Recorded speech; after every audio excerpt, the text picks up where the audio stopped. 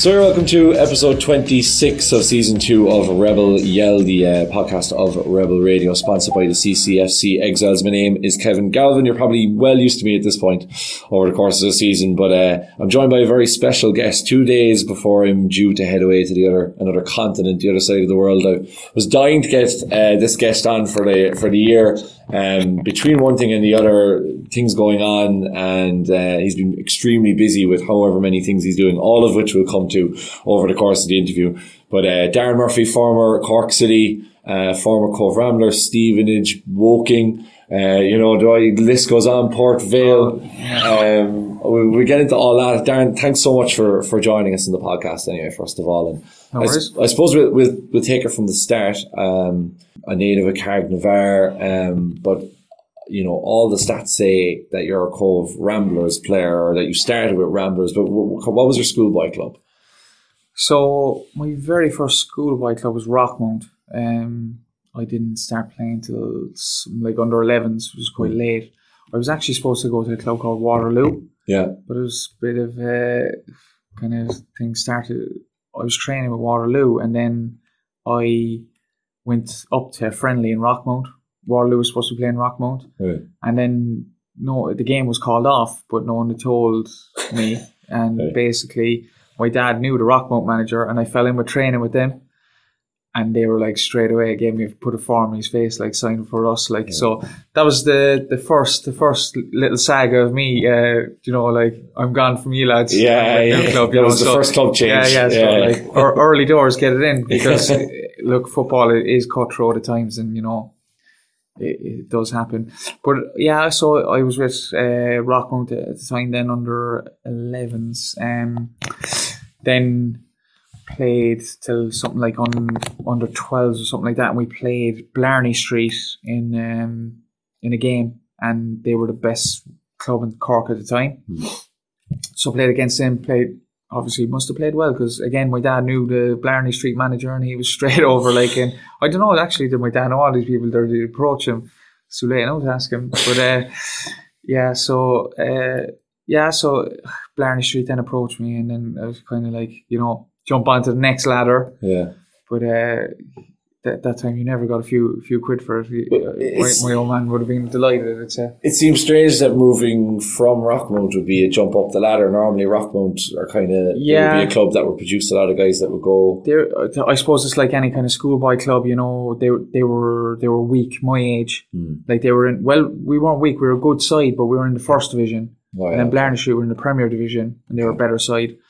And so I went there then, and then kind of it was 2 or 3 years probably with Blarney Street, and then they kind of fell apart. Royal Donovan played in that team actually, so they were the best side in Cork at the time.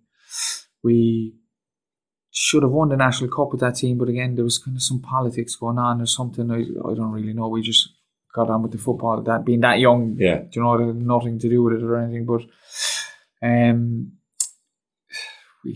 I went up to New Farm then, which was up in Knockneeny. I don't know if they have a club anymore. I'm not too sure, but I think a couple of people listening might remember playing New Farm. Yeah, certainly that pitch is something that you don't forget when you go up and play. It was good. I liked playing there, to be honest. I liked those kind of hostile situations, and again, it wasn't that hostile, but it probably was when you were a kid, but it was good to kind of give you a bit of bite and that, But it was the good times of football, when you're young. And the only thing I would say is that when we were underage is that I never really trained. Right. I never really trained with any of the clubs, small, but kind of with Rockmount. But I suppose we were kind of doing GA and then stuff like that. I was still playing GA up until under 16 with Carricknavar, and there was Emma Kelly teams and Cork teams and stuff like that as well, that side. So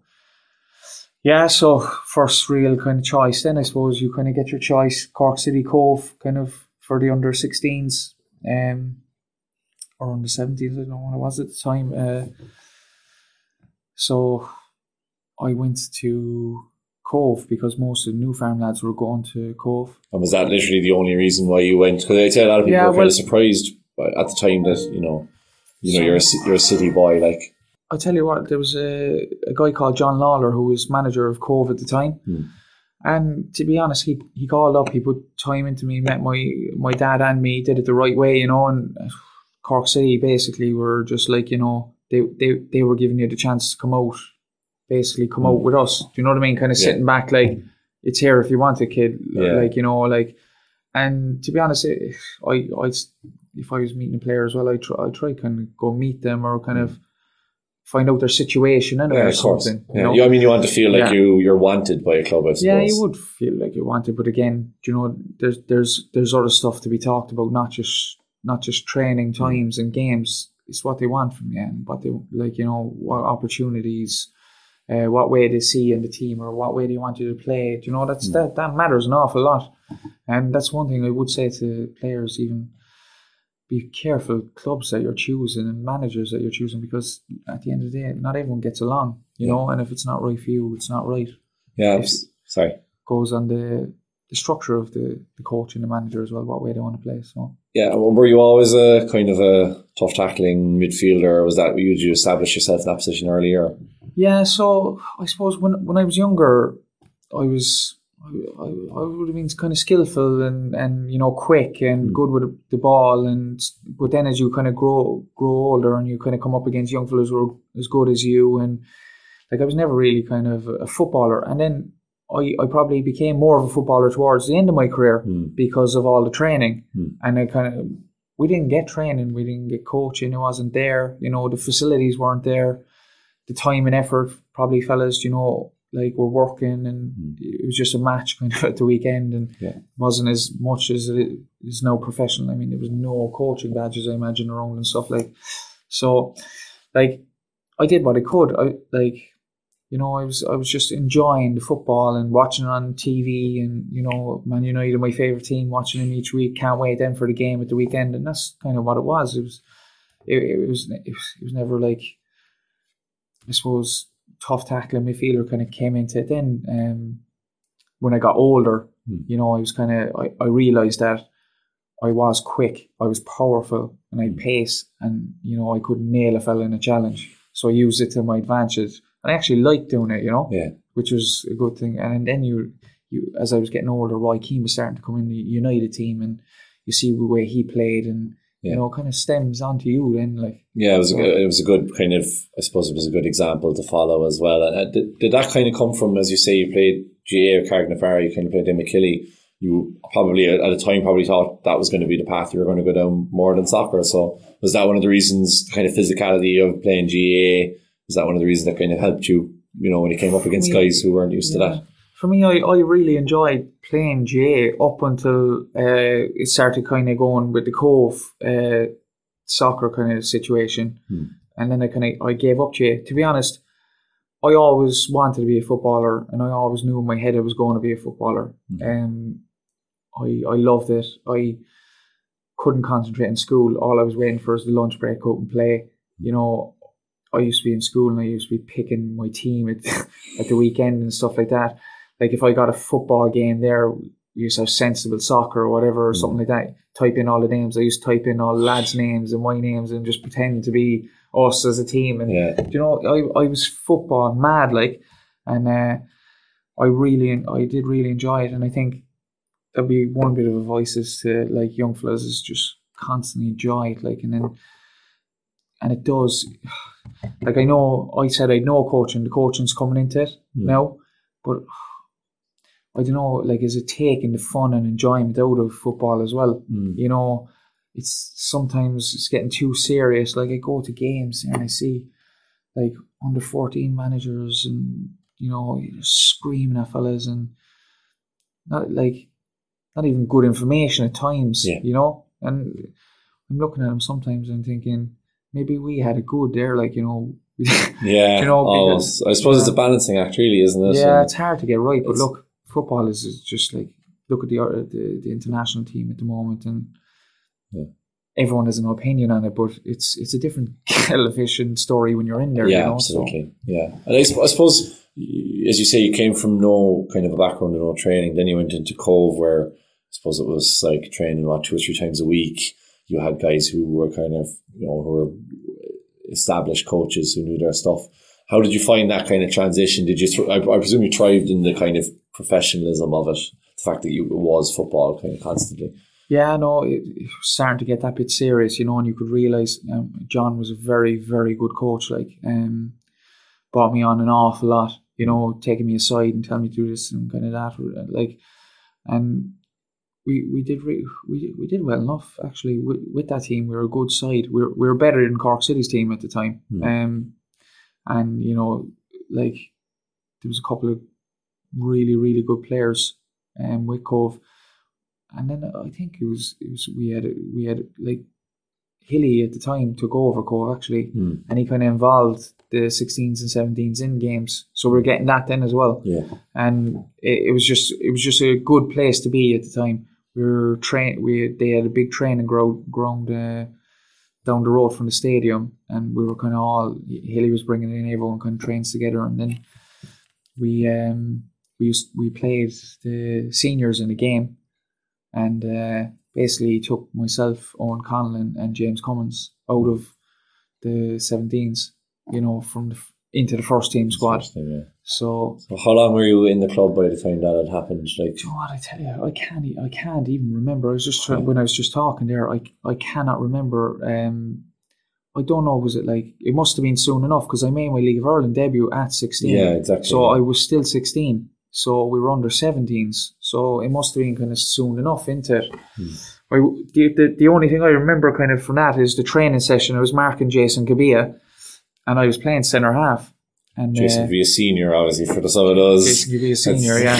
And young fella's tearing it up now. Yeah, I was aggressive, and he knew it, and he kind of, I'd say he was the one that recommended me to Hilly. He was saying he got an awful time off that young fella, and it was a good thing, Yeah. And yeah, so I remember then we got called up to a game. So we were playing Waterford away, and Hilly had everyone has to wear a suit for the game, and I think Owen O'Connell actually probably had a suit, but me and James Collins, we had no suits. We never wore a suit for anything. Probably last suit we wore was for confirmation. So me and James both turned up in our dad's suits. I was going to say he should turn up in a school uniform, we got absolutely caned. I'd say the older lads, you'd Yelvy, Riley, Cave Silly, they went to town on us, but rightly so as well. Yeah. But I mean, that must have been bizarre almost in a way, where you're coming from a position of playing, where you're playing with teams with barely training, and then a couple of months or whatever later you're playing in a first division game against Waterford in the League of Ireland game. There's however many paying people in the gate. Was that something that you were aware of at the time, or was it just a case of oh well, of course, this is kind of what's happening and I just got to deal with it? Yeah, again, it's kind of foggy to remember. I probably getting into the first team squad was great, and then but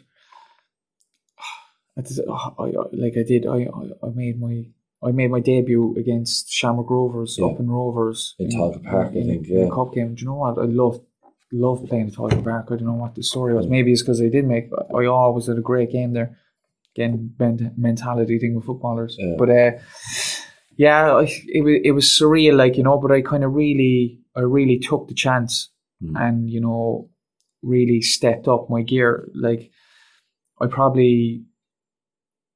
I was never on Cork schoolboy teams growing up, or I knew I was a good player, but I was still behind the rest. Yeah. There was much better players around, but I think the fact that got into the senior setup and I was big and strong, and it suited me, and I had an unbelievable season then when I was playing, which was really good for my confidence. And I suppose you talk about the training. I actually I think it was the pre-season the next year, we were up in Mary's Park or something, and I got tackled, I did cartilage in my knee, and then from then on I had problems with injuries and stuff, and that cartilage probably got rested, then it stemmed, and I did my cruciate then probably a year or two later or something like that. And I think the training was good, alright, but it's still nothing compared to the training they have now, strengthening, conditioning and stuff like that for your legs. And I'm a massive believer in the strength and conditioning for the legs, and I think that's a huge difference. Yeah, it does make a massive difference. I mean, I suppose I kind of want to get onto the injuries in a bit, because I mean, I don't even want to try and listen. You probably don't even remember every single one you had, like, at this stage. You know, like, I'll tell you a good story then with the injuries. So I went, this is further on, obviously, with Stevenage. Graham Wesley left for Preston, and then he came back to Stevenage. And basically, I was after leaving for Port Vale, got released there in January because of injuries, then went up to Macclesfield. I was only in Macclesfield, I'd say, about 2 weeks, and I pulled my calf, and I said, look here, lads, have the contract back, I'm gone. I'm going home, like see you later. And then I kind of came back then in the summer, and I was going to go to Macclesfield again. Right. There was a new manager there, and I was just going to go up there and do a bit of training and see how we get on or whatever. And then Wesley was after returning to Stevenage in the meantime, and he brought me down there. So we brought him in for a meeting, and he was like, you know, I can't sign you, obviously, I need to show you. So he had like a sheet of paper, and there was a man drawn in it, and I don't know, it was printed on, so I don't know what it was.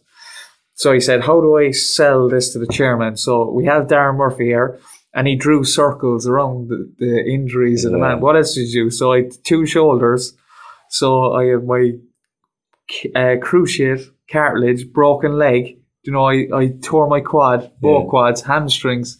Sure, there was no man left. Like, it was like a Michelin man. It was just covered in circles. Yeah. So but look, the way it went as well, like the way I played, and to be honest, if I'm looking back now, I did my strength and conditioning and training and stuff too late in my career. Yeah. You know, like I was always relying on my bare raw kind of athletic ability, and that just wasn't good enough for there, because there was a huge step from even Cork City at the time to Stevenage. Even though I took it and I did it, but I think it took a toll on my body, like. Yeah, and naturally, I mean, anybody that takes that step up, I mean, even going back to that Cove thing, going into senior football, the difference between playing, as I say, without coaching, or, you know, just on your body to go and playing League of Ireland games. I mean, I can't imagine even myself. I mean, even playing Munster Senior League, the concentration that's required, it's such a step up from what I was so used to playing. So I can't imagine what it is to go then and play League of Ireland National League against guys who are, you know, might be the best players in the country, but they're certainly really good pros, and I've been shown to, like, you know, even so many guys have gone over to England and made a very good career out of themselves. It shows you that they're good football players. So, I mean, when you went into that kind of Cove senior team, because it happened so quickly, did you have any doubts? Because you said, you know, you never made Cork teams, so you never really had that kind of, you know, wouldn't say confidence, but, you know, those guys, they think, oh, well, this is automatic. Was there that moment where you kind of thought, you know, I suppose you had such a good first season, you probably thought, I definitely belong here and there's no reason why I shouldn't be playing? Yeah, no, I'm talking, no, I never really said that until now, and looking back. Like, that didn't bother me one bit, like Cork teams or Ireland teams or anything like that. And when I did step into Cove seniors, you know, I was confident, I was cocky young fella. You know, I had all the confidence in the world, probably too much confidence at times. Yeah. Like, you know. Okay. But no, I was just enjoying my football, enjoying playing, you know, and Hilly was very good coaching, you know, he was always praising you, and then, you know, letting you know he put you kind of back in your box as well at times, which you needed. Yeah, like, of course. So, yeah, as I said, it didn't bother me at the time. Like, I never really thought anything. I probably thought at times I was probably too good as well then for you know, younger teams. Like, if my attitude as well, if I look back, my attitude towards playing and becoming a footballer was phenomenal. Like, you know, and there was nothing stopping me going where I was going, and that got to me to where I was. But then the attitude off the pitch was, if I could go back and change something and give a voice to young fellas, my attitude off the pitch was terrible. And I probably, if there was, you know, extra training and stuff around at the time, I probably wouldn't have been doing it, like, you know. Yeah. And that's one thing, if I regret anything, is, like, you know, I see the young fellas now, and, you know, they don't drink and They don't. They do their gym work, and there's a lot more gyms, and there's a lot more good influences around and stuff like that. Whereas I was the opposite way. I was having a good game and then going out and going on the piss and stuff like that. And then it stemmed into like I was first team and I was 16. I could have still played 17 and 18s, played extra games and 21s and stuff like that. And I kind of was like, nah, I'm too good for the 21s there now. I'm a senior. Do you know that kind of stupid attitude? And even the Munster Senior League team, I remember John Finnegan was trying to get me up to a game there one stage up in, I don't know, Limerick or something. I thought I was too good for that then as well. But I think I actually went. I think I don't know, did I get sent off? I'm not sure. But again, shit attitude, which you look to change. Like, yeah, absolutely. But I mean, didn't really stop you on that kind of projection. You played 3 great seasons for Cove. I know you had your injuries, but you were still signed by City. How did that come about? I mean, you joined Cove originally because you didn't feel like City were putting that much, but investing much time into you. So kind of what made that decision for you to then go on and join? Was it just Premier Division football? So then kind of bad attitude at the time. Things probably weren't going my way and stuff like that. And I kind of left Cove, I'd say, kind of in a bad way. It was like, I was kind of a bit sulking a small bit. I don't know what it was over again. I can't remember. I think I had a row with Hendo or over something stupid or something anyway. And he was probably trying to discipline me, which is probably the best thing. Yeah. Which me being a manager now, look back, I'd be like, he was dead right to probably do it, Yeah. I don't know what it was over. But sure, I don't know. Does Hendo even remember? He probably does. But he'll probably bring it up. Don't worry. Yeah, I'll have to ask him. But so I was kind of, I went to Nottingham Forest as well on trial. But I was at Sunderland as well on trial. And to be honest, I remember having a conversation with Mick McCarthy in Sunderland, and I know I did really well in the training ground. And I had a conversation with him, and he was asking me about what's going on. And when I was going over there, my agent, he drove me up there. And again, agent, like I should have had my dad, like. Yeah. So the agent is telling me, this is the way it needs to work, and we need to get this much, and Cove are looking for this much and stuff like that. Stupid stuff to tell, like nonsense. A 17-year-old, 18-year-old kid. Yeah. I know for a fact that I was talking absolute shit to Mick McCarthy because he stopped me in the hallway and he had a conversation with me and he was asking me what my situation was, and I was probably giving him all this crap that they want this much for me and stuff like that, and I telling him the crap that the agent was telling me. Yeah. And he probably turned around and said, "Who's this idiot?" Yeah. He's a good player, but he's going to be a problem. Like, so that probably killed me there. So, yeah, because I did it, like, we played a game and stuff like that, and he was like, he was well delighted, and they were kind of asking who the Irish lad was and stuff, and like these kind of things you look back and you say. I do remember when I went to Sunderland, actually, Colin Healy was there at the time. Yeah. He was injured at the time, and he heard I was over there, and he came straight to me, and he was like, giving me a shoulder. He probably doesn't even remember that, but he was a good influence on me throughout my career, actually. Because there was another time later on, he used to come back to Cork training with Alan Carey, or he came training with Alan Carey at the time at Cove. And I remember we were playing with the seniors, like, and I probably thought it was, this and that. And this was before I went on trial.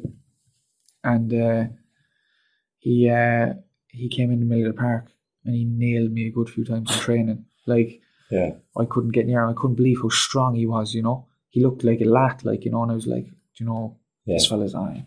But he was so strong, and he let you know it as well. Yeah. But me thinking, like, I was thinking there, do you know what? I actually already had been over to Forest before, and I was thinking, like, I was over there, and I was afraid to, like, nail fellas or challenge and trying to kind of play football and be nice. I was thinking in my head ever since then. I was like, next time I'm going anywhere, that's the first thing I'm going to do to show my impression is to, like, nail fellas. And it worked then, when I remember I went over to Stevenage at the time, and I was supposed to go to 2 or 3 clubs because Cork City had broken up or whatever at the time, the time they went bust or whatever. And was supposed to go to, so I started at Stevenage, like, and the first couple of trainings, like, the manager loved it, and he basically said, I don't want you going anywhere else and stuff, and we kind of worked something out. Then we went into the session, I went through, fellas, like, so, yeah, you know, like, just goes to show, if I didn't, maybe be a timid guy, just goes to show something like small like that can make a difference in your career, like. Yeah, and is it, like, I mean, that's the kind of difficulty, isn't it? Especially when you get into professional football, it's about kind of staying true to yourself in terms of, like you said there with that Mick McCarthy thing, where you got this idea into your head, this is what you need to say, and you know, this is what you're being fed by this guy, and you're kind of saying, right, well, this is kind of professional football, and this is obviously how it works. When you look back at it and you say, I probably should have done that. I probably should have had my dad. I probably should have just done what came naturally to me. But then there's a certain amount of, having to force yourself to almost typecast yourself to get, move somewhere. Like you say, you ended up being that kind of physical dominating player. And that was a conscious decision to do that. So is it difficult to kind of balance, like, kind of staying true to, even in just a footballing sense, kind of the player that you are, and then also trying to provide whatever the team wants you to do as well? Like, is that a difficult balancing act? Just a good point, actually, because so you're going from, like, schoolboy football, enjoying it and stuff like that, and you're talking about breaking in 16, 17s, kind of still enjoying it, and then you get into your kind of your first team senior squads, and there's different coaches and managers, and they want you to do a job. Yeah, this is kind of the difficult thing for players, I think, because not every coach and manager, there's only 11 places, and you're looking at, as you said, typecasting players. Like, I probably first came into the City squad and I was an attacking midfielder. Yeah. And it was brilliant because it was with Roy and Flinney, and I had power, I had pace, and I was able to slip them, and they were always making great runs, and that kind of made me look good then as well, Yeah. And then later on, I went to Stevenage, and they wanted me to sit in front of the back four and basically, kind of break play up, and they saw me as that kind of midfielder. And then, like, I did enjoy it. I'm not going to say I didn't enjoy it, but it kind of changed me as a player. And I really, the best professional football that I played was at Cork City that time. When I was that attacking midfielder, no fear, getting forward, really growing in my game. And then, as you said, you kind of, the fear starts to come in. Then you, like, if you lose the ball in the UK, and the manager's straight down your throat, and then you're out the 11. Yeah. Or you do it, like, in professional football, there's a panel of 25. Yeah. If not more. And basically you might get one chance, and that's it. And it is a difficult world, like, and it gets even worse at the top. You look at some teams there, a lot of Irish lads go over there, like, they're delighted with the move to these clubs or whatever, and then they realise when they get there, it's a different game. Like, a lot of fellas, you have to be strong, mentally strong. Yeah. Mentally, I mean, there's lots of fellas in with the talent. Like, everyone, asks, what's like, how is there such a low percentage of guys who make it? And there is that stroke of luck at times, and again, being hungry and trying to be positive, your attitude, but, like, you have to be picking up on things as well as a player. And I think that's something that comes naturally. I mean, I just spoke to lads the other day when I was speaking to them, and I was saying, what you need to be looking out for is, like, just one small picture in a game. There could be thousands of pictures in a game. So if you play it out to your, let's just say for a winger, and you're left back, like, you have to be thinking, I've played at him in training. He touches with the outside of his foot.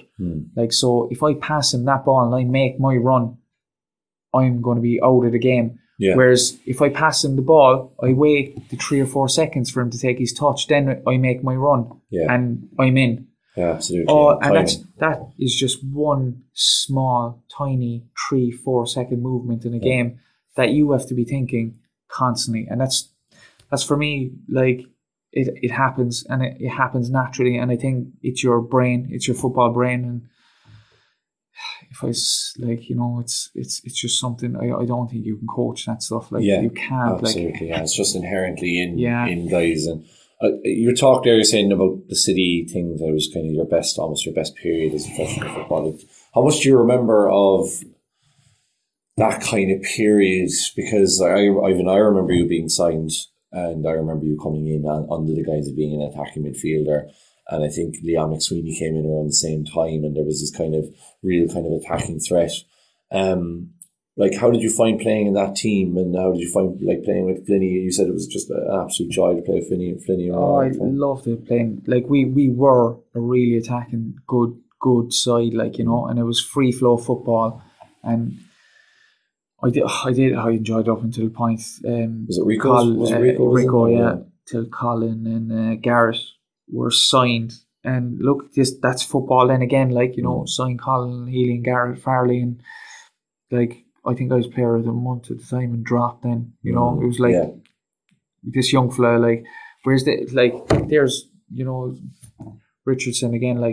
He's a good manager obviously at the time, but I've no respect for him for doing that to me that time.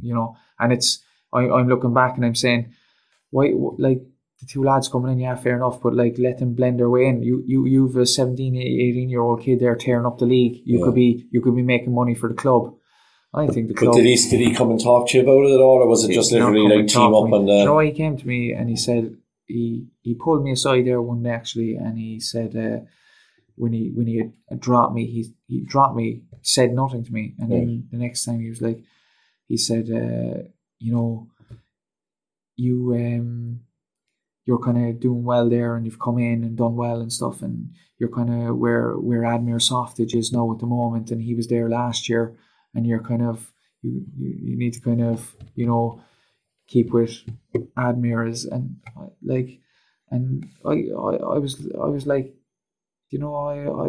I just thought that was the most stupid thing I've ever heard in my life for him to say to me, and me and Admir were totally different players. Yeah.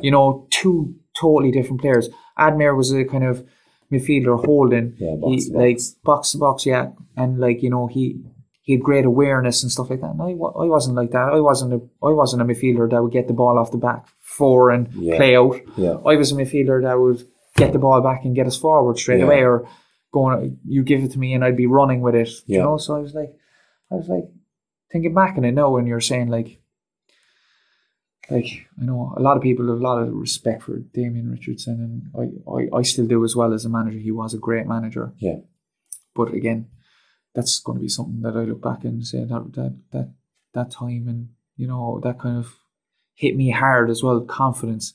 Yeah. Because I remember I actually got brought on in one game. I don't know, was it that game or the next game?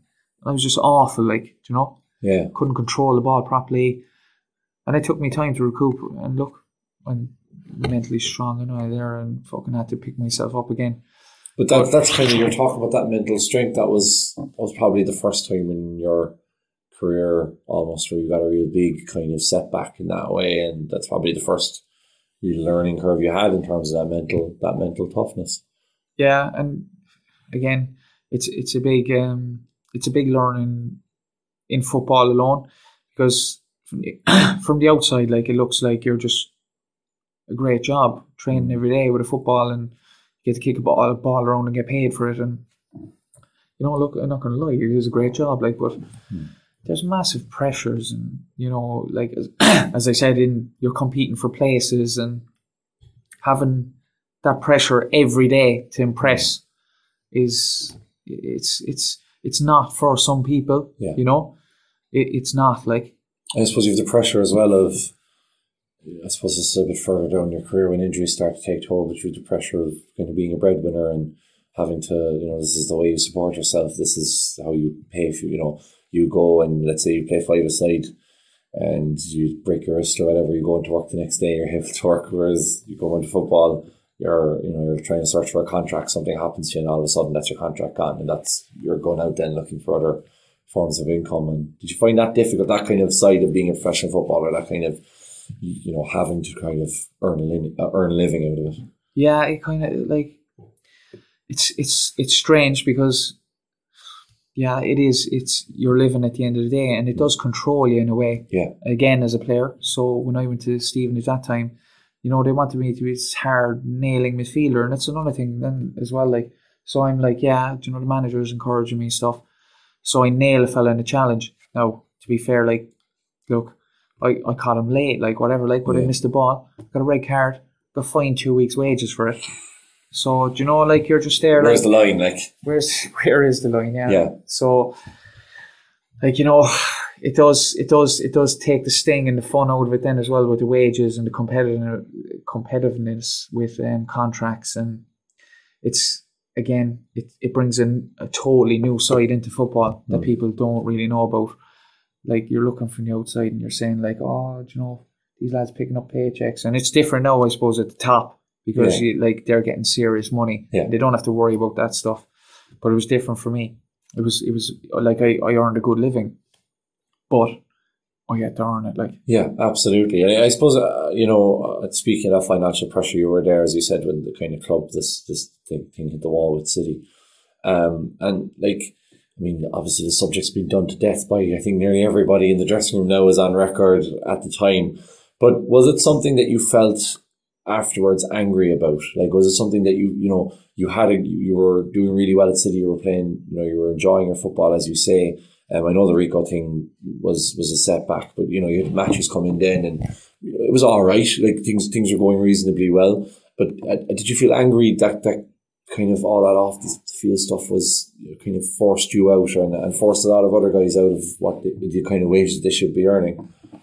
Yeah, like, I'd say the older lads, and even Neil Horgan from his book there, you know, when you read it, they were going through a different thing to me. It was actually good to read that book, because they were going through a different, because they were probably me a couple of years later then, you know, earning the money. When I was that young and stuff, I was living at home, you know, it wasn't too bad for me. Or actually, I think I might have been renting at that stage, but I was able to go home anyway, you know, it wasn't that much of a pressure, and money never really kind of bothered me in that way, you know. I was just all football and trying to make it, and, you know, I was disappointed now, because we'd won the Setanta Cup and it was good, you know, but I felt like I needed a new challenge. I needed to get out of Cork and have a new challenge, and, you know, I needed to be pressured, and I needed to be disciplined anyway. I was never going to get that in Cork. I was never going to get it, because I had too much of an attitude and too much of an ego at the time. And it was probably the best move that I went to, like, Stevenage. Well, maybe, like, you know, for disciplining me and finding out, like, you know, finding myself, because again, it was a new challenge, new opportunity. I could have stayed with Cork that season. We discussed the contract.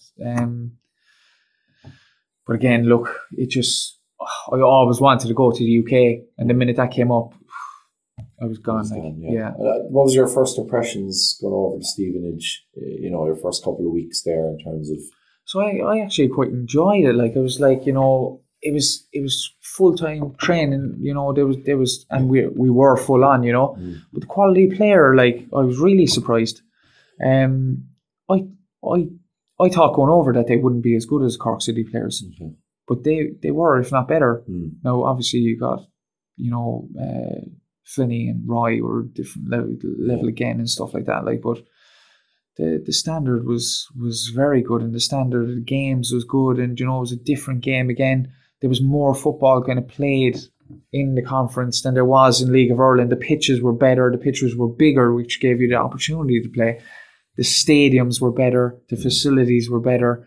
So, like, you know, and I see a lot of League of Ireland players there, and, you know, they're like, they look down on, like, the Conference or League 2 or League 2, and you're like, a lot of them kind of, like, if you went over there, you probably wouldn't make it, you know, and you're just saying, like, I wouldn't look down on anywhere, you know. It suits some kind of players, and then again, other opportunities, like, I think Irish players don't look far enough past the UK. And maybe the opportunity isn't there for them either, really, because of the language barriers. I mean, you can't really go to Spain or Italy. You have to probably learn Spanish, and then that could be another opportunity, I suppose, for someone, like, if they're young enough. Yeah, absolutely. And even, you know, I suppose like somewhere like Spain would be somewhere where you could probably survive in English to begin with and sort of bleed your way into the country. And Was that ever something that crossed your mind when you were there, like to kind of go abroad? Never crossed my mind to go to anywhere like that. And it's something that kind of I wish someone did, because I could have had a totally different career, I suppose.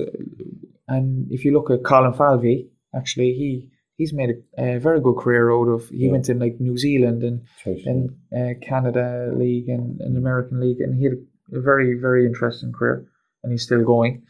But yeah, it was weird, because when I did find out where Colin was, and I was in England, I was like, geez, it never even crossed my mind. Like, do you know, it was always UK.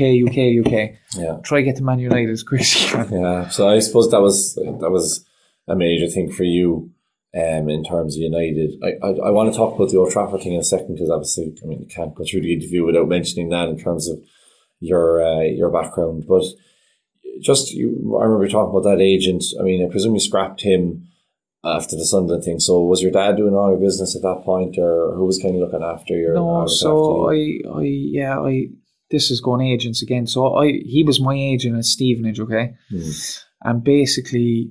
Who's this now? Your original agent from my Sunderland? Original agent, yeah. From Sunderland, yeah. So he brought me over then to Stevenage and did the deal. And after the first year, like we were flying, we were 24 games unbeaten or something like that, league record and stuff, and we're after going to Wembley and win the FA Trophy, and I was playing really well. And I was like,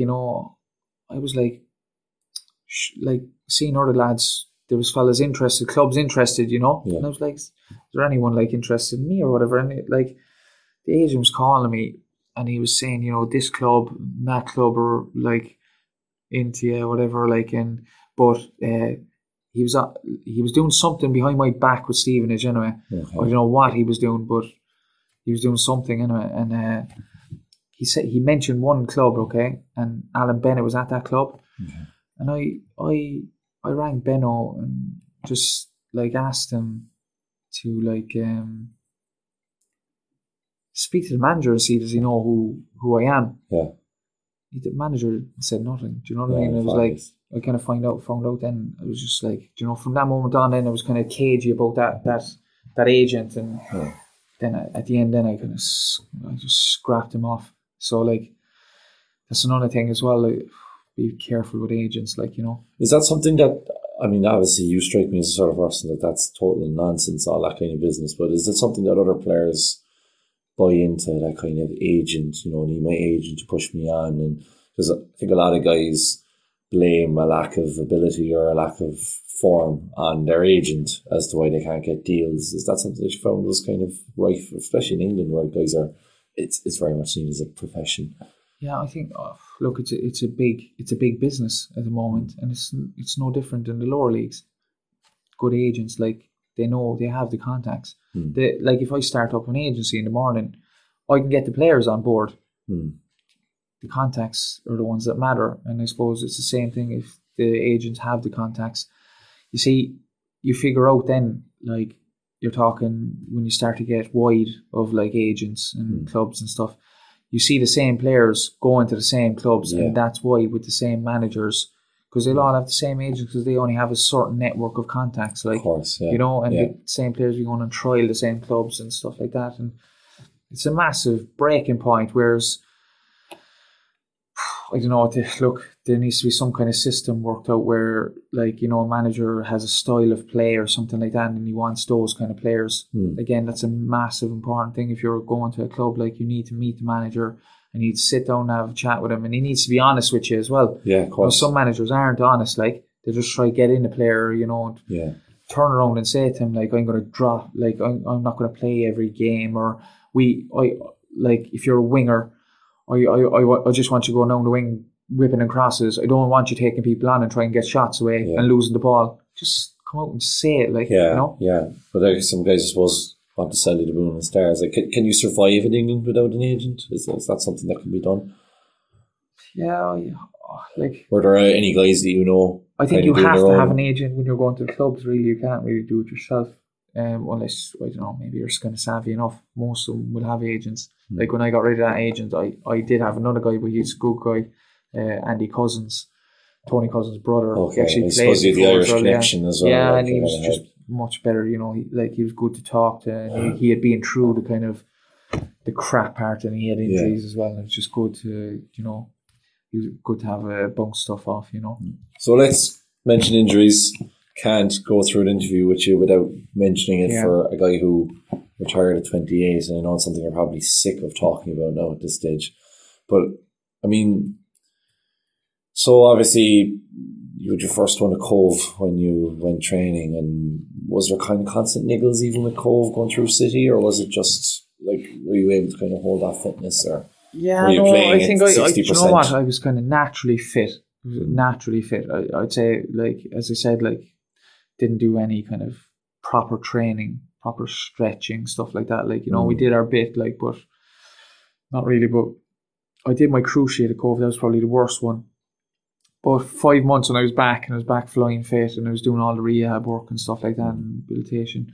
Although the first time I did my cruciate, this is like how bad, like, I did the cruciate in the game.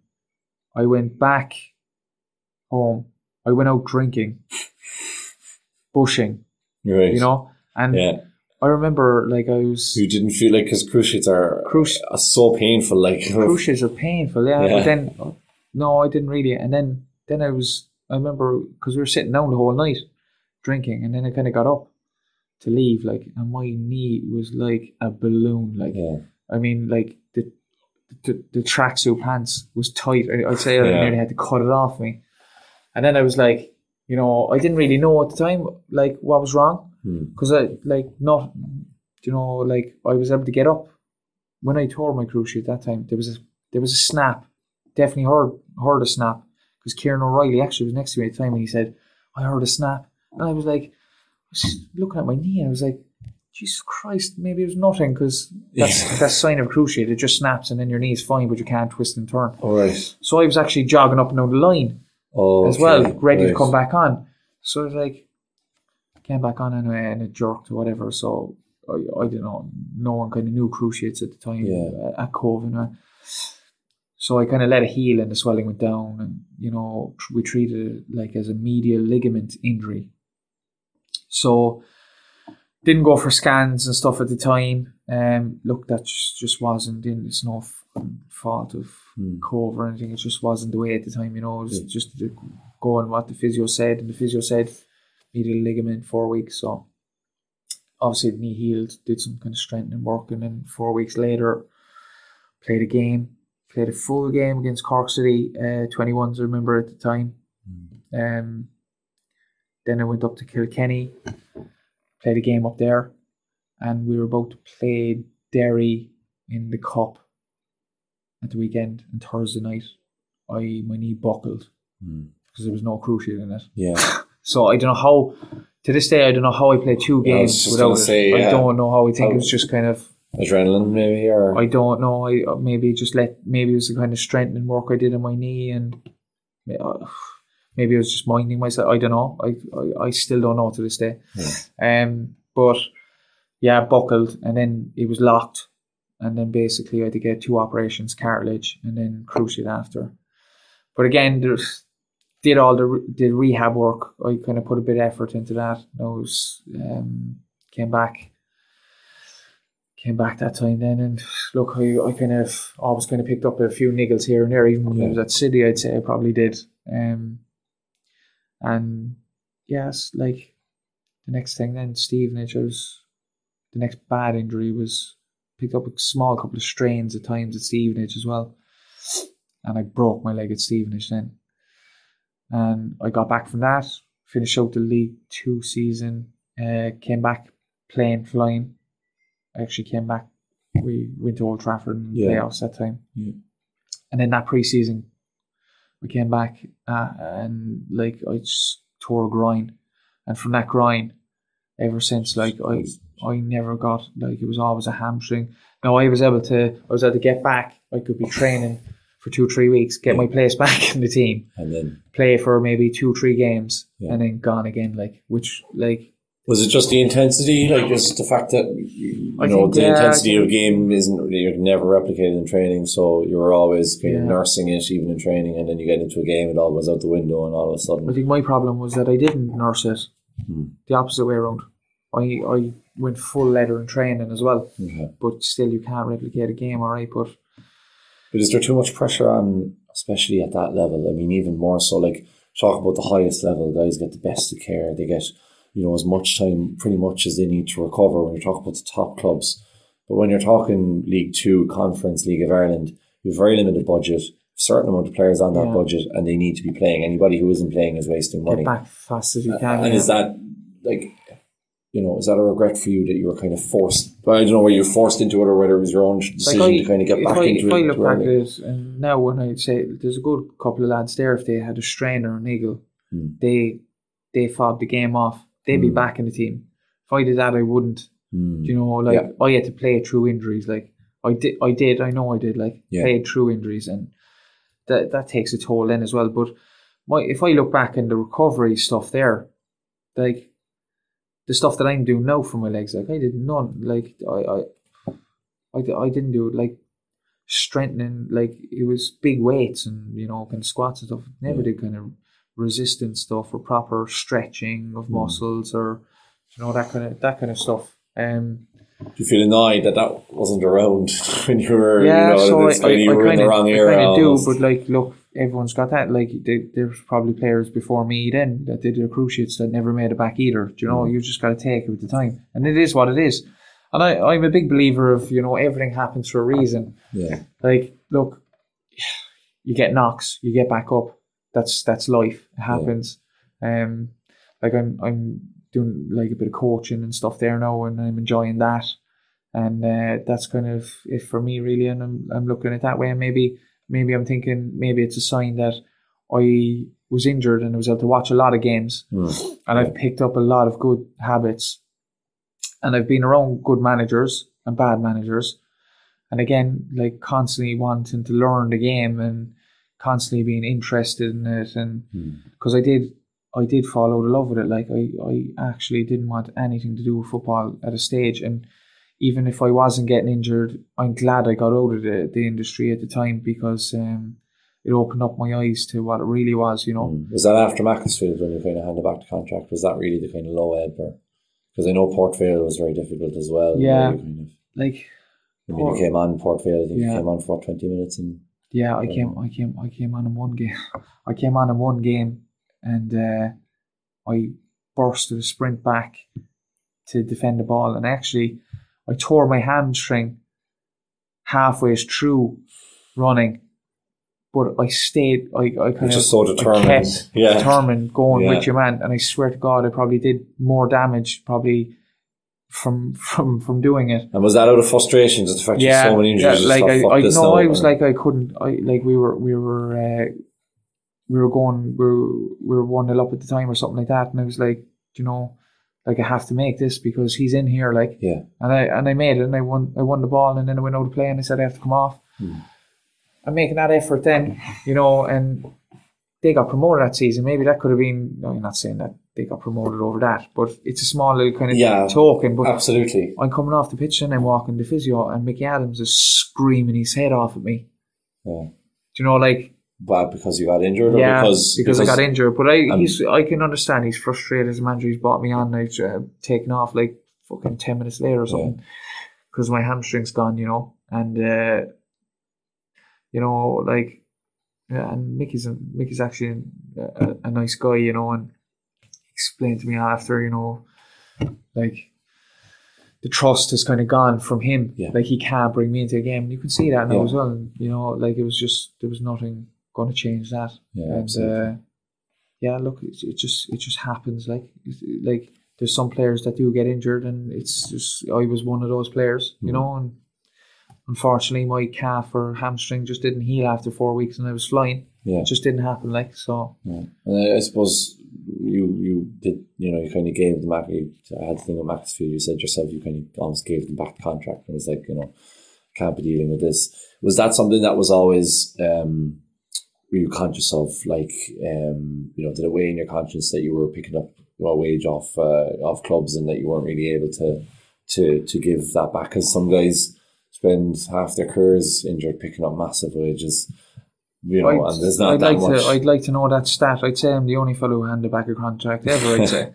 Because, look, it was good money for that at the time. Yeah. I could have just seen out my injury and gone to the summer Yeah. and got the money. Like, so what was it? Just your conscience? Was it, or was it? Or was no, it I just was a just case sick of it. I was it? just sick of it. I was just like, you know, I no, again, it was a bit of a kind of like, you know, me kind of, you know, having a good attitude as well, because it was like, look, lads, I'll hand back the contract, but I want another go in the summer maybe or something. Yeah, you know, absolutely. don't burn my bridges kind of thing. Yeah. So again, it was a good gesture out of me, and you know, they were good to me. You know, so like you can't. I couldn't do it to them. I was like, you know, lads, I'm at tearing my hamstring about 6-7 times before I fail. Yeah.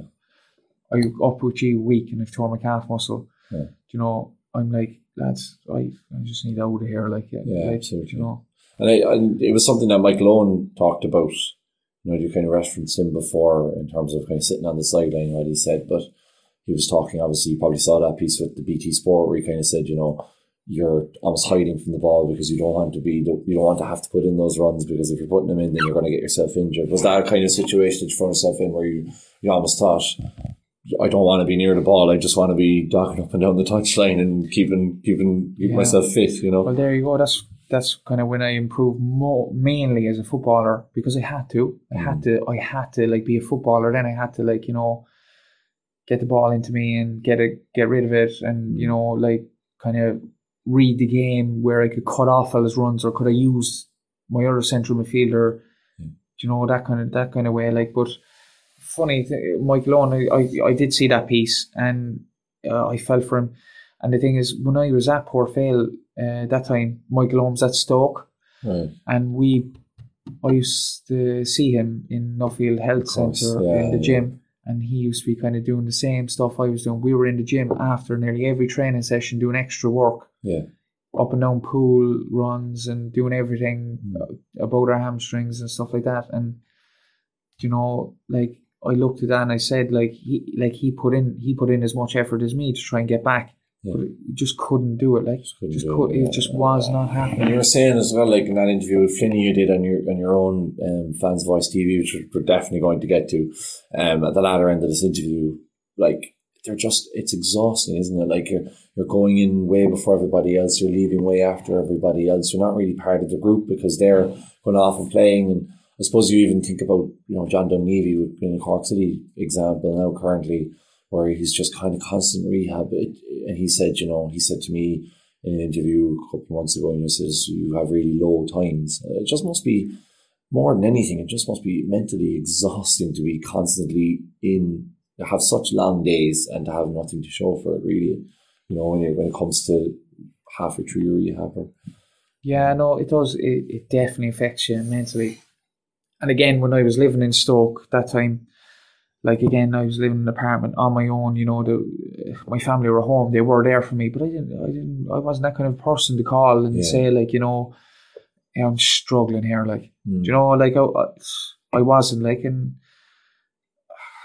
you know, a lot of people are coming out now, footballers and stuff, saying they were depressed. It's like, and I get where they're coming from, like, you know, there is low times that you go through, like, especially I've gone through some hard times, like, there's mornings there I was waking up and I was like, do I really have to go in here today? Is there anything else I can do? Do you know, like, I need to be able to do something else. And that's why I spoke about when I did get out of football and got away from it and kind of, you know, took the plunge to getting back into real life.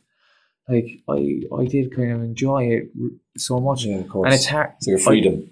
And it's hard for people. It is hard for people to come out of football and then go back into the workplace. And I see, because there is that ego, like, from 1 minute you're probably in a pitch and, like, you know, or a training ground and the fans coming up asking for your autograph. You're out of football, you're nobody, you're dead, like, you know what I mean? It's like, fucking Jesus, like, oh, he was a player or something.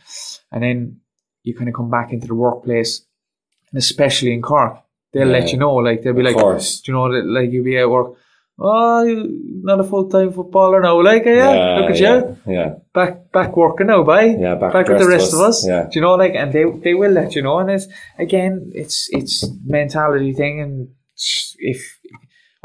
some fellas crumble, you know, and they take it to heart, and it really affects them. And just look, I was kind of lucky that way, that, like, grafter, like, Yeah, absolutely. I suppose even your basis in terms of growing up and the sort of training that you did and almost the lack of training that you did and just grafting in games probably helped in that.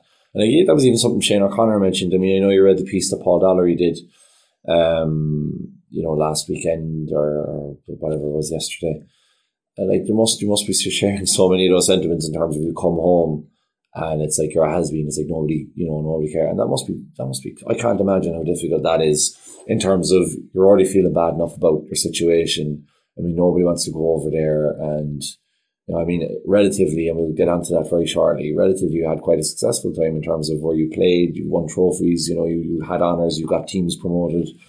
But at the end of it all, you're still back working in Cork. And as you say, fellas coming up to you and saying a smart word.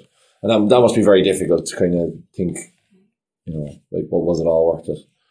It is, but then there is an opposite way around to that as well, because you would have walked around with the badges and the leagues and had an attitude and an ego back in probably their faces as well. So there is that as well. You're probably walking around like Conor McGregor, and then then you come down, he gets beat, and Do you ever feel like bringing your football vase or your Santa Cup medal into the lads at work? Anybody giving you a ribbing and just going and wear it around your neck and say, I should actually put the medals in my back pocket and then just take off the fleece, turn around, and just leave them hang out there.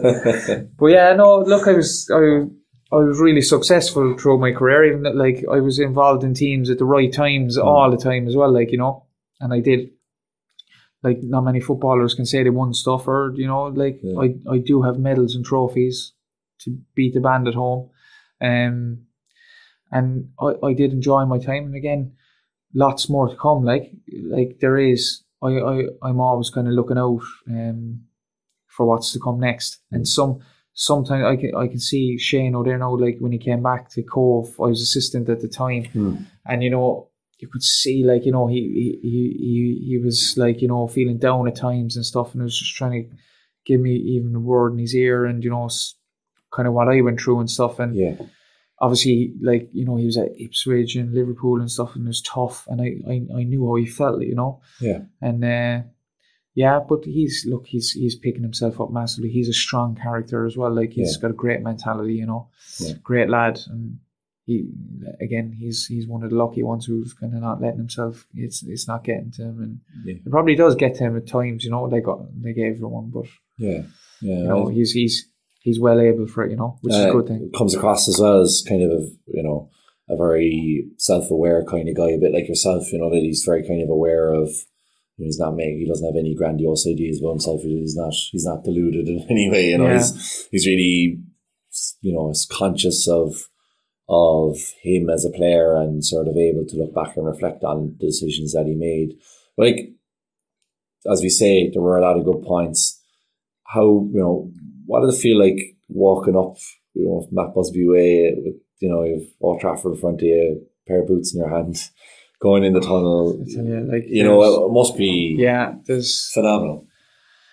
Obviously you've had lads play there probably week in and week out, but for me, being a Manchester United fan, and it was just unbelievable. We got the home dressing room as well. Yeah.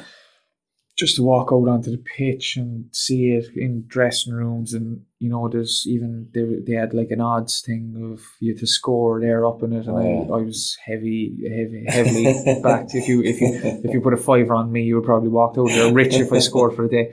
And you know what? I actually should have scored. Jesus, there was a ball came in. I should have gambled on guy missing it. I got the header in all right, but it hit me too late. One of those ones, came right over his head. And if I scored there, oh my God, it would have been the end of scenes. Yeah, we would never have heard you again. But no, it was surreal, and there was Wembley then as well. Some great trips, and you look back at that and you say you are lucky enough. There's a small percentage of people who get that opportunity, and. I see, because I came out of it, you see yourself as a failure. Absolutely, yeah. And I don't know where that breaking point is. How are you successful? Is it you just play till you stop and you retire, and everyone says good job on Twitter. Do you know? Yeah, well, I suppose it's personal. Like, I can speak personally from somebody that had very, very little footballing talent, but worked extremely. I'd like to think that I worked extremely hard. And you are the man who gave me my Munster Senior League debut, and for me, that was on my bucket list as a person who loves sport, whose dad was always mad into watching League of Ireland, mad into Senior League. I remember even I told him, playing there and playing against Wilton, and for a lot of fellas, even listening, might think guffaw at it, but for somebody who was so, personally such a really relatively poor football player, to get an opportunity to play at with guys who had played, Munster Cup, had won the Munster Senior Cup, had beaten the likes of Limerick and Waterford, albeit I know they were youth teams, but that was phenomenal for me. So for me, that's a great achievement. Whereas for you, that was, you were 17, you were playing League of Ireland First Division. So, and then you went on to play FA Cup and went on to bigger and bigger things. So I suppose that's kind of where it is. It's personal, isn't it? It's kind of, you realise where your ability lies, you realise where you kind of fit, and then you just try and make the best of what you have, really, isn't it? That's kind of what it is. Just taking you as an example there. So basically, you talk about attitude and your ability, and you kind of knew where you were, but your ability has increased then. Like, I remember you saying to me in pre-season, can I come down and do a couple of sessions? Like, you were kind of gone out of my head because I didn't know if you'd left the club or not, and we had scrapped the juniors at that time. But you approached me, so you took the first step. You approached me, you showed your interest, and you showed your attitude. Then you came down training, and we had a game at that time, and you look really, really good. Like, you were saving balls, and then you were shouting loud as a goalkeeper, which you want your goalkeeper to do. And basically, I kind of looked in and I said, yeah, do you know what? We can need that, And we played in that game against Avondale in the pre-season friendly, and you took your confidence and you took your chance, and you were coming out for balls and catching them. And basically shouting goalkeeper, which it's a small thing, but it makes a huge difference, So, so you show the attitude and the willingness to get in the team, and I had no problem putting you in then. You know what I mean? I'd have no problem putting you in senior game then from then on. Do you know what I mean? But then I don't want to kind of veer off too much, but I'm just saying. This is why I asked you about the kind of question about kind of self-awareness, because I obviously played that senior game and I was thinking I don't belong here at all. These guys are way better than me. There's no reason I should be here. And then you kind of that confidence factor where you go out and you have a decent game and you think, actually, no, maybe I'm not as bad as I think I am originally. Whereas you said you had the opposite problem where you thought you were too good for where you were and that you're moving on. But that whole thing of, I suppose, going back to your story, because this is not the Kevin Galvin podcast, had you been to Old Trafford before that? I mean, you were a big United fan, but had you got the opportunity to go to Old Trafford, or was that your first time? No, I went, my uncle took me there when I was younger. I can't remember, was it a Rockmount trip, or my uncle took me? I can't remember, but I was at Old Trafford as a kid, and I couldn't tell you what game it was or anything. But you remember was that in your mind? Was that in your mind when you were there? Like, when you were walking in, do you think I remember walking in here as a fan, and now? Not really. No, I wouldn't have thought so. No, I kind of remember just watching Man United play constantly, and Eric Cantona was my hero. And it was all Man United, and getting to play on the same pitch he did, and as well, it was achievement, I suppose, really, because I was thinking,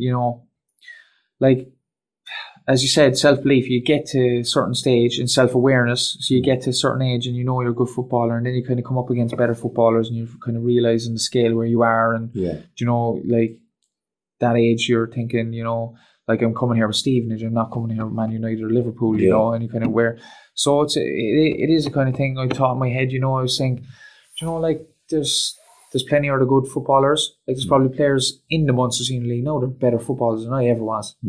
But my attitude, my determinedness got me to Old Trafford. You know, it got me to Wembley. It got me to what I wanted to win, and that's what it's down to. And that's why I'm saying, even for you there, your attitude got you that game.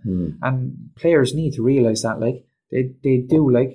fellas walking around with egos and, you know, I'm this and I'm that, and you've got to be humble, like, and I know Conor McGregor has made millions off being like, but that's a one-off, like, you know, like you have to be humble and you have to be open and be willing, and like you're this close-mindedness. Even I even seen it from managers and coaches. They have an opinion formed, and that's it. That's it. Do you know what I mean? Like you can't. The biggest thing for me as a coach or manager is that I'm able to turn around and say, do you know what, I got that wrong. I screwed up there. Do you know, like that was a big mistake, and I'm so glad that I'm able to realise that, and I'm self-aware to do it. Like I can realise when I am wrong, and you know, I'm big enough now to I've got many knocks, and I know I just want to improve all the time, and I want to learn. Is it important as a player, because you constantly hear this, you know, well, forget about it, you're only as good as your next game, which to a certain extent is true.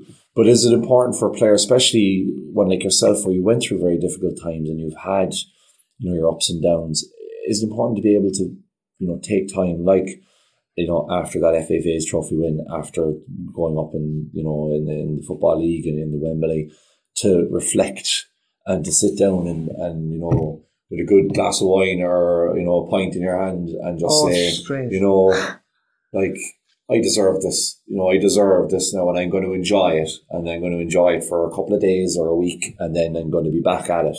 Whereas we never hear football players saying, I'm going to enjoy it. We always hear them saying, oh, well, you know, even on Twitter, it's this, on to the next one, you know, next one up, on to the next one. You never hear football players saying, actually, you know what, enjoyed that was great, and I'm going to take tomorrow now and I'm just going to enjoy it, and then I can start again after that.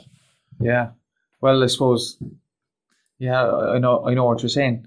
I did that at Cork City, and you can't really do that as a footballer, because I was getting a game and enjoying it in Havana Browns in the well, I know. Well, I got a glass of wine at night in Havana's. I enjoyed it that night, and then, you know, the next day I was probably dying and wasn't thinking anything about football, and then thinking get back into training Monday or whatever it was.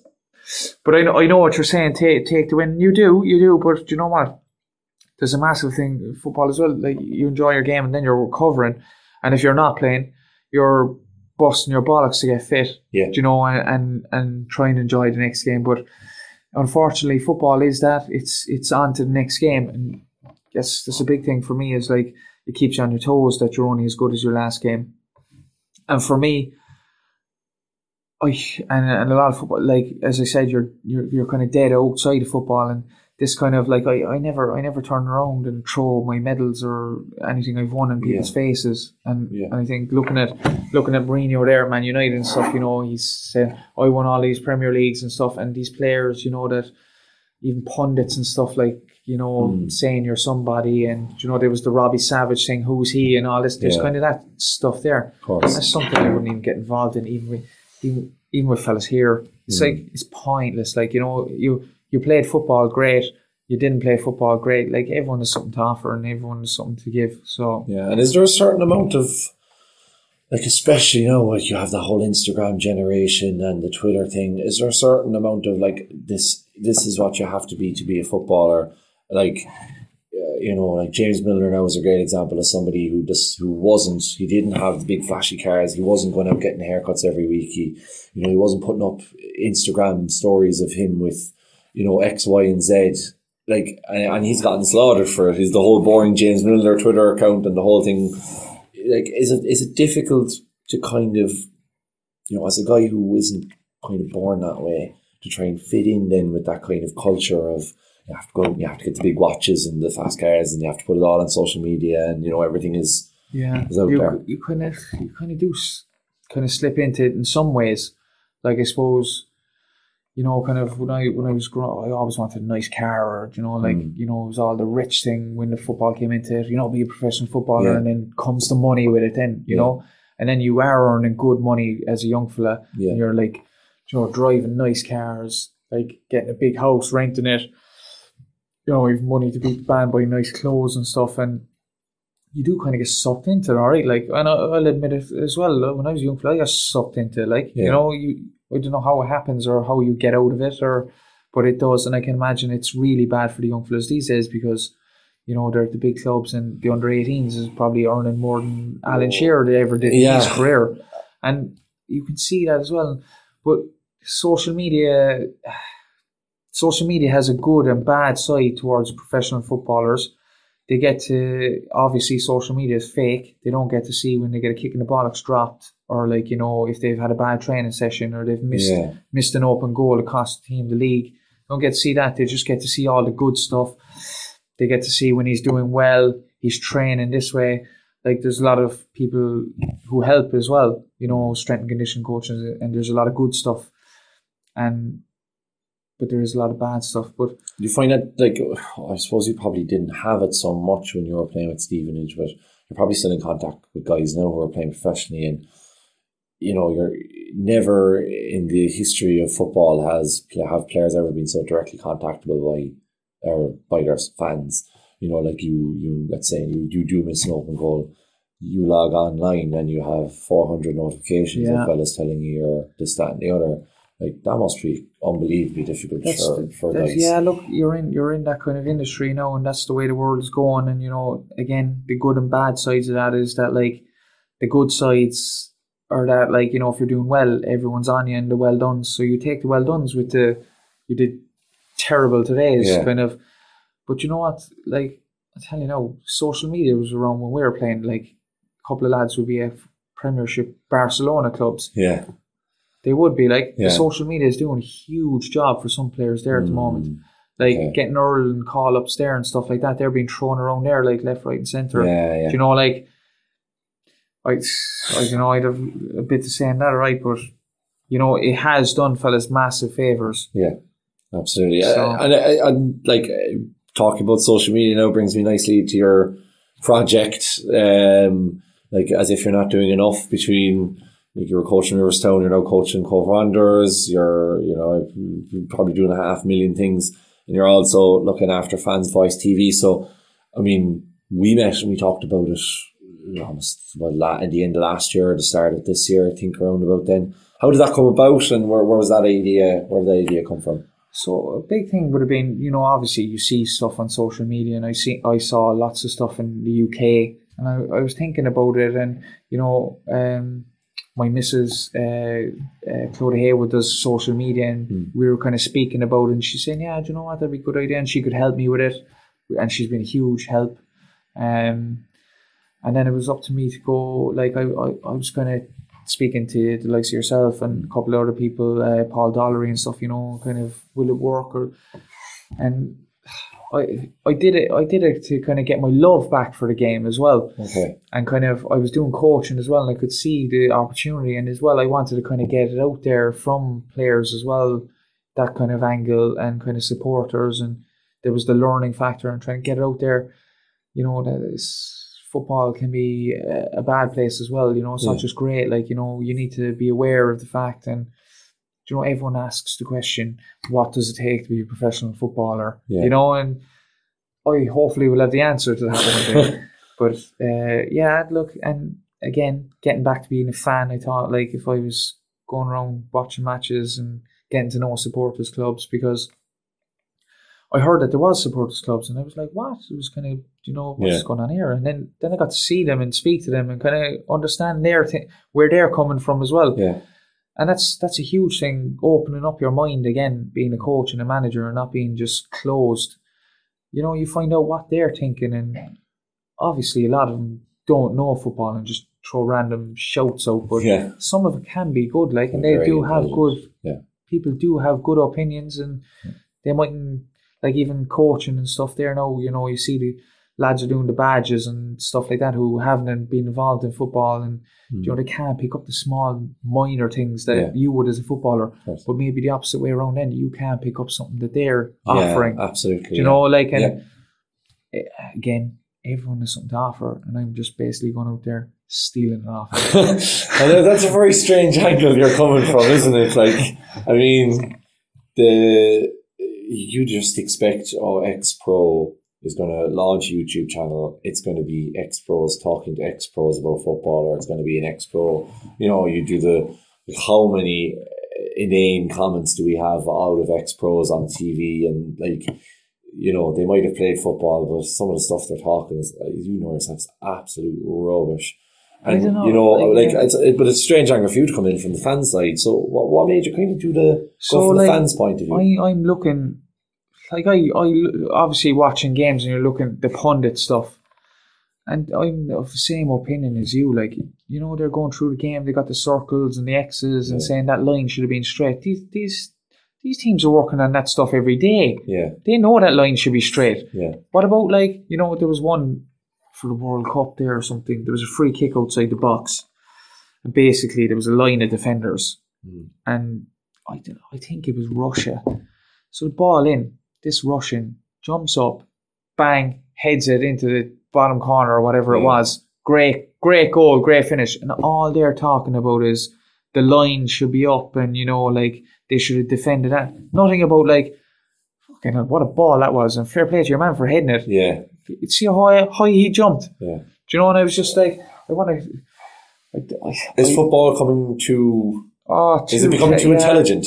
Like, that's are people trying to turn it into a? What do they want? Like, every game 0-0. Yeah. That's why I'm thinking, like, as obviously the coaching and stuff like that, and, you know, teams are changing, and you can set up teams to perform in different ways. Like Mourinho is trying to do it there now. You know, parking the bus, this kind of thing, and it is kind of, I don't know, driving kind of some kind of quality out of football. Well, everyone's trying to be Pep, aren't they? Everyone wants to be the great tactical genius, the Pep Guardiola, and you see guys and they're writing huge pieces on kind of the tactics of the game, and they're kind of, football's more simple than that, really, isn't it? When it boils down to it, a lot of it's down to winning individual contests. You know, player with a bit of skill, or, as you say, great ball in, a great header. Not so much about the fact that the line's up. The line might have been up 5 times in the game, but it took that ball and that header to turn it into the goal. That's it. And as well, you talk about Pep. Like, I've read Pep's book. I've read Van Gaal's book. I've read Del Piero. So again, just studying and getting to learn, and if you read the books, like, I mean, the teams that they started with.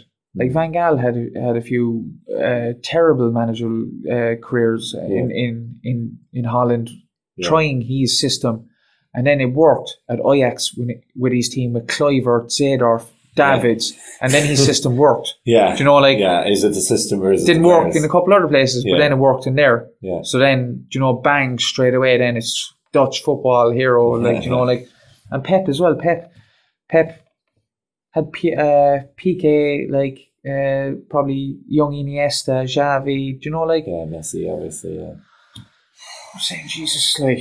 But you can't turn out a result to a team like that, like. But I'm a big fan of Pep Guardiola and love watching his teams play. And again, I tried some of his stuff, and, you know, you go on the coaching badge and you're trying playing out from the back and stuff like that, and it takes a lot of time to do it. It does, like, a lot of time. And if you look at Pep's first season in Man City, I mean, they're not bad players that he had.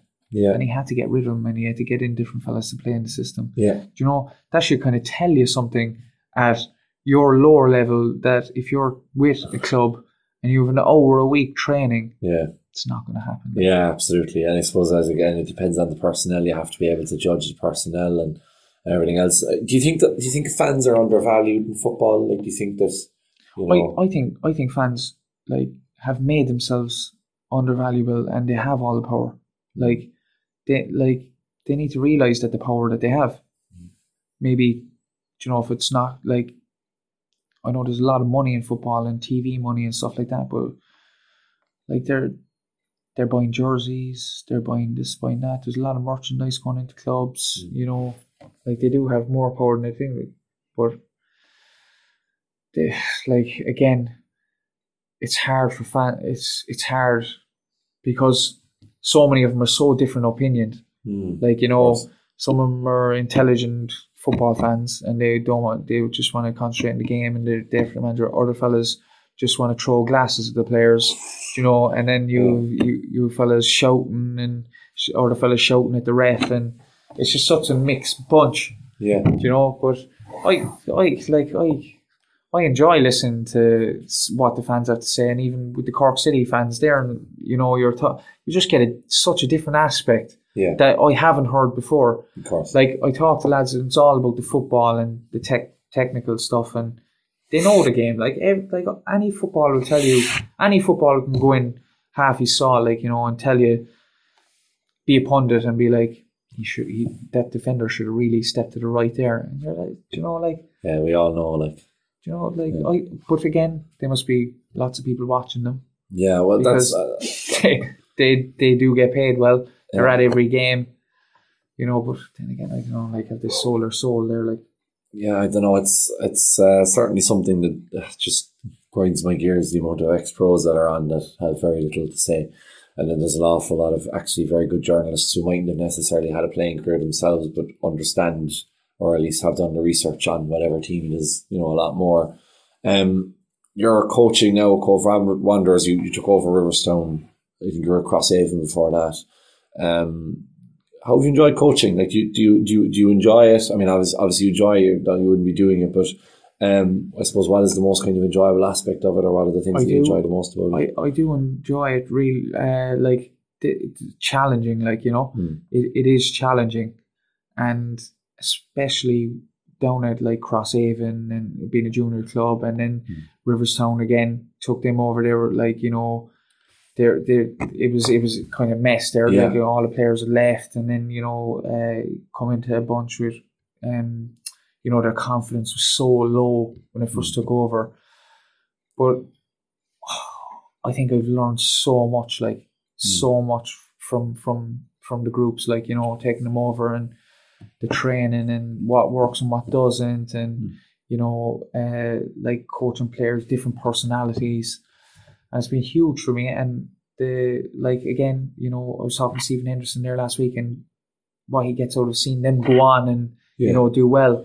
And there's nothing better than, like, you're coaching and you see the lads doing well and they're enjoying themselves, and like I do really enjoy it. And I've taken a new challenge now again at Cove Wanderers, and it's a big challenge. And like there is pressure there to do well. Yeah. But again, look, pressure is going to come some stage in my career. It has to, because I want to pursue coaching. So I enjoy the challenge, and the player development and the club development, and trying to get them to do as well as I can now as well. Oh, would you prefer the coaching or the media? What would you, if you had the choice to go down? Oh, coaching. Yeah. Coaching, yeah. Coaching pays less. The other thing as well I wanted to ask you about, just, you know, quickly before we wrap up, is you're one of the players who played under John Caulfield, and as this is a Cork City podcast, I suppose I wanted to ask you your opinion on what it's like to play under John. He strikes me as a very intense kind of guy, but a guy who, you know, works extremely hard and kind of sets an example of hard work to the rest of the players. John, yeah, like from the first time I met John, I just wanted to sign from straight away. You know, you're not the first person to say that. Like, what is that? Yeah. What is it that he gives out that makes you? Because a couple of players have said that. Like, a good few players have said that. Like, you know, his passion more than anything, really. It's just different, you know. And I suppose he kind of tells you what he wants and what he expects, and you know, he's kind of honest and he's upfront.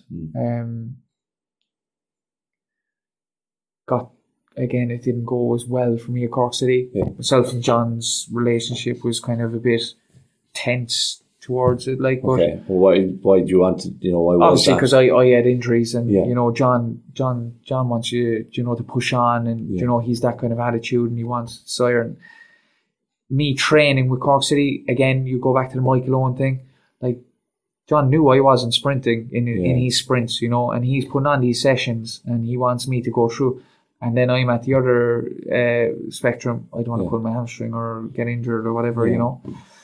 And that kind of there was a difficult period there, you know, and look, like, massive respect for the man, you know, and he knows that as well. but he was probably more disappointed he couldn't get more out of me. Yeah. And I was disappointed as well that I couldn't give more. Yeah, of course. And as well, being back, I kind of came back and I had a point to prove, and I was like, it kind of didn't really go that well for me, Cork City. Last time, like, it was never, I couldn't show what I kind of did, how good I was, and I couldn't either this time, and I was like, it was really frustrating for me. But there was other things going on outside of football and as well at that time. Yeah, of course. And I left Cork City, but like John has done a fantastic job, especially like there was a lot of people questioning his choice or the club's choice as him as manager at the start. They were saying, coming out of the Munster Senior League, and a lot of players would have been like, kind of, is it going to be? And like it just goes to show, like, he's been perfect for them. He's like a lot of managers around the league didn't respect him either. The first year, and he knows that himself. Like he's earned their respect. Like, and I like, again, he has a different style of football. And that's John's style, and it's doing well, and it's getting success. And I think, look, there's a lot of fans a bit harsh, and they're probably used to Cork City, good football sides and flowing football, and that's just not there at the moment. And they weren't successful that way, Yeah. And he's come in. He's the manager. His job is to win games, and he's done much more outside the club to get into sponsorships and stuff. And it's like, I said it to Trevor Welch before, like he's like a GA guy just involved in soccer, like, he should have on Bannister on the back. Definitely has that sort of like he's country. You can see that he's really raised in that kind of background. Yeah, but look, he's done a fantastic job. He's got trophies. He's won. Like, so, look, they weren't successful in Europe, but I'm telling you now, people from the outside looking in, it's not that easy to just go in and you could say like, do this train or play this way or whatever. It's not that easy to just come up with a formation in your head. Sure, if it was everyone to be doing it, I suppose. Yeah. Like the bad formations come out when you lose. Like you're a manager, you always, like, no manager who's won the game got the formation wrong. Yeah. But every time you lose, it's you should have gone 3 at the back, or you should have gone 5 up top, or all them shouts come out like so. Yeah, and I suppose just to finish up, we've kind of taken all the way through. And now looking forward, you have the Fans TV, obviously you hope that grows, but where is your kind of priority in the next couple of years in terms of your football? Like, what would you want to achieve in the next couple of years, and where would you ideally kind of see yourself in terms of how you progressing on now as a off the pitch, how you get on? Yeah, so again, like, taking on the Cove job, put myself under pressure, see what I've got. My attitude towards coaching is the same attitude I had as a player. I want to get to the highest level I can. I wanted to play at the highest level. I got to where I got. And same with coaching there now. I want to get to the highest level I can. And look, I'm going to do everything I can to get there. If I get there, maybe we might be doing another podcast in another 25 years. You never know. We might be doing it from Old Trafford, or we might be doing it from, I don't know. Where's the next Rockmount dressing room? Yeah, absolutely. Yeah, something great, like that. Darren, thank you so much for joining us on Rebel Yell. It's been an absolute pleasure, and a pleasure to play under you as well. And honestly, heartfelt success, wishes for success in the future. And I hope the Cove thing goes really well. And I hope you drop into us from now and again in Riverstone and let us know what you're doing. All right. Will do. Cheers for that. Thank you very much. Cheers.